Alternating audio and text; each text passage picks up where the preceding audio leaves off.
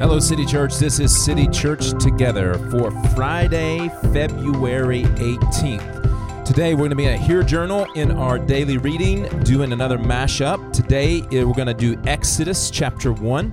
You finally made it through Genesis. Congratulations. Exodus chapter 1 and Luke chapter 4. So I'm going to read a portion of each one, starting in Exodus chapter 1, verse 15. It says, the king of Egypt said to the Hebrew midwives, the first whose name was Shiphrah, and the second whose name was Puah, when you help the Hebrew women give birth, observe them as they deliver. If the child is a son, kill him, but if it's a daughter, she may live. The midwives, however, feared God and did not do as the king of Egypt had told them. They let the boys live. So the king of Egypt summoned the midwives and asked them, why have you done this and let the boys live? The midwives said to Pharaoh, the Hebrew women are not like the Egyptian women, for they are vigorous and give birth before the midwife can get to them. So God was good to the midwives, and the people multiplied and became very numerous. Since the midwives feared God, he gave them families. Pharaoh then commanded all his people, you must throw every son born to the Hebrews into the Nile, but let every daughter live. And that is the word of the Lord from Exodus chapter 1. And now I'm going to go over to Luke chapter 4. Then Jesus left the Jordan full of the Holy Spirit and was led by the Spirit into the wilderness for 40 days to be tempted by the devil. He ate nothing during those days, and when they were over, he was hungry. The devil said to him, if you are the Son of God, tell this stone to become bread. But Jesus answered him, it is written, man must not live on bread alone. So he took him up and showed him all the kingdom of the world, and in a moment of time, the devil said to him, I will give you their splendor and all this authority because it has been given over to me, and I can give it to anyone I want. If you then will worship me, all will be yours. And Jesus answered him, it is written, worship the Lord your God and serve him only. So he took him to Jerusalem and had him stand on the pinnacle of the temple and said to him, if you are the Son of God, throw yourself down from here, for it is written, he will give his angels orders concerning you to protect you, and they will support you with their hands so that you will not strike your foot against a stone. And Jesus answered him, it is said, do not test the Lord your God. After the devil had finished every temptation, he departed from him for a time. And that is the word of the Lord from Luke chapter 4. Now, I'm going to do a mashup here because that's part of what we're practicing as we do Hear Journals, where we're reading 4 different passages at a time. And so if I were reading one at a time, there's going to be something that I see and that comes out in the context of the book that I'm reading. But often when you read multiple passages at a time in different genres and different places in the Bible, there's something else to see. It doesn't mean that a scripture, means one thing over here and another over there. It just gives there's layers and depth to the bigger story that's happening. And so that's what I want to bring out when I do this. And in particular, what we find in Exodus is sort of the emergence of a new character representing evil that we met early in Genesis and that we also find in Luke chapter 4. So, in Genesis chapter 3, you have the emergence of a serpent who is this first kind of evil character bringing temptation.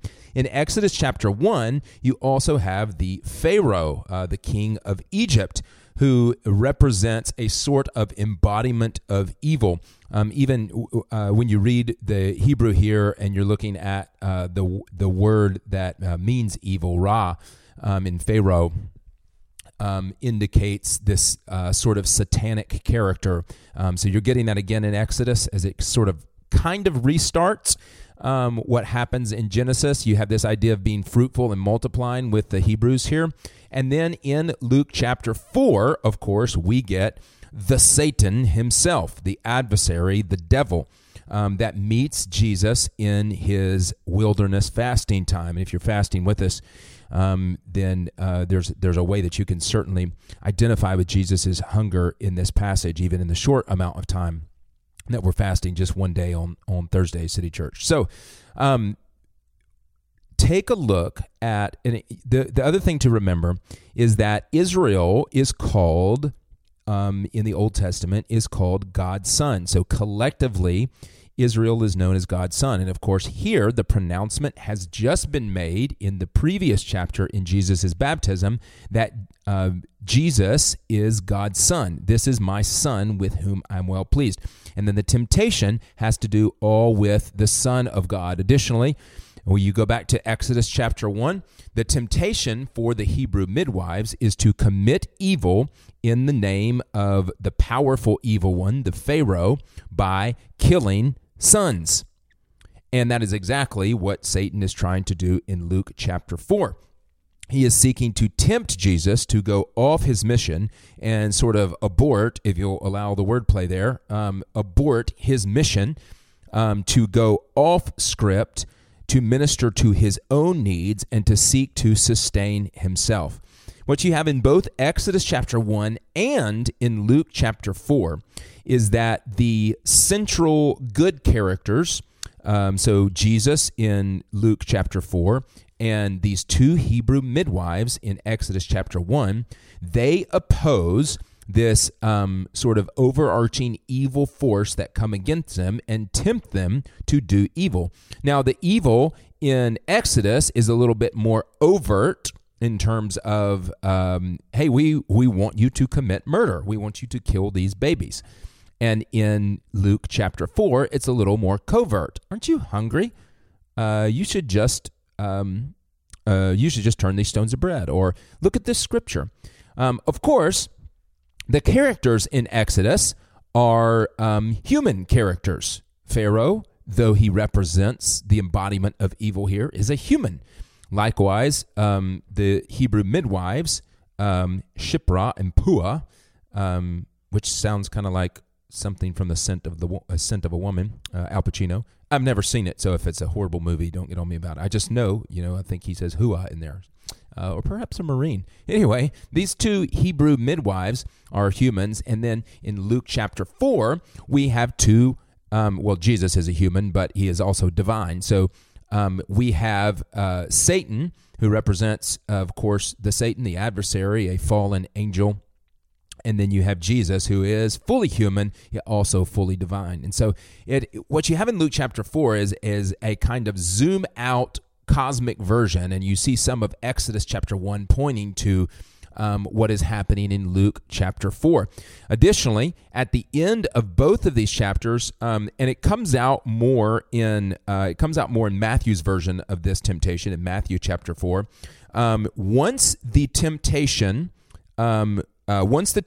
has been resisted, once the temptation by the evil one has been resisted, then ministry comes to Jesus in Luke chapter 4, and you get it really explicitly in Matthew chapter 4.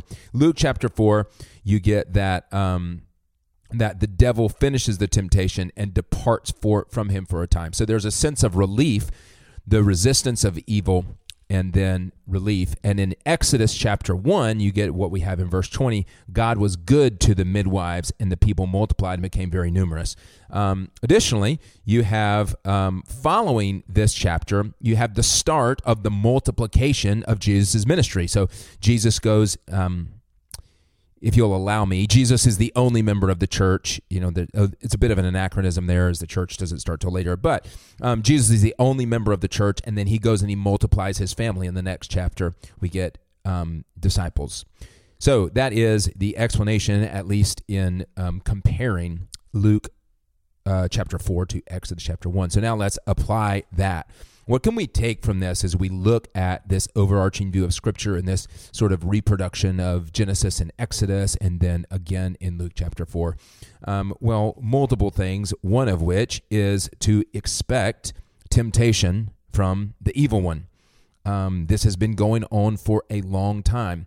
Not only that, it is evil in powerful places. So you have a Pharaoh think how hard it is to resist Pharaoh. Yeah, sure, you might think he's a bad guy, but look at all the power and influence he has.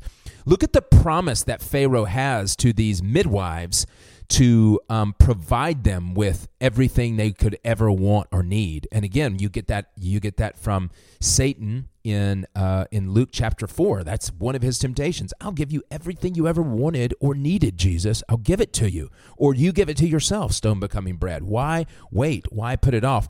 So you are going to encounter evil that comes from a powerful position. This is a pattern in Scripture.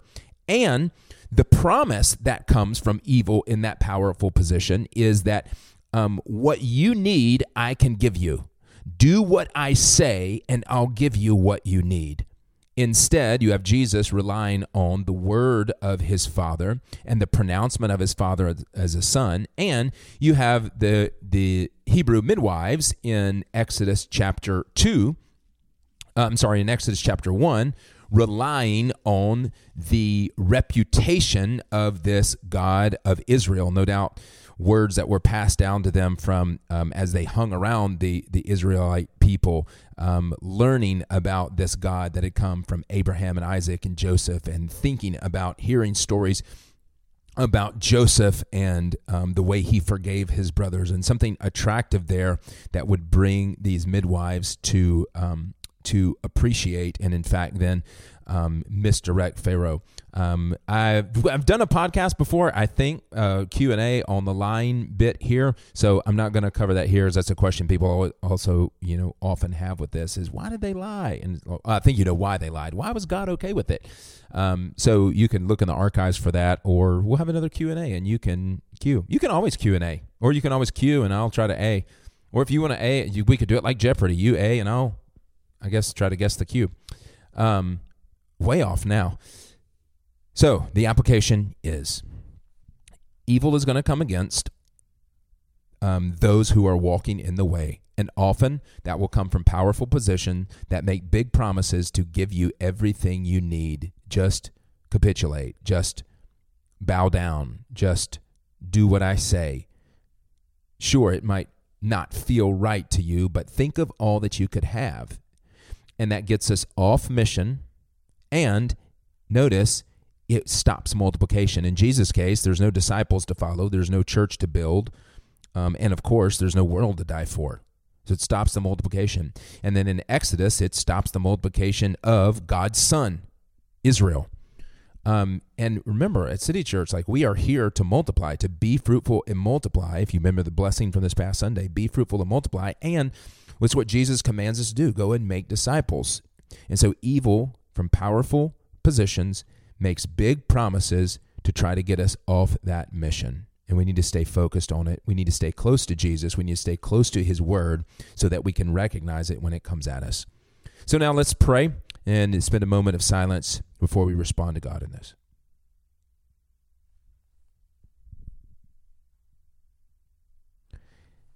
Heavenly Father, I think ahead to the ministry that you're going to give to so many people as they resist the temptation of evil.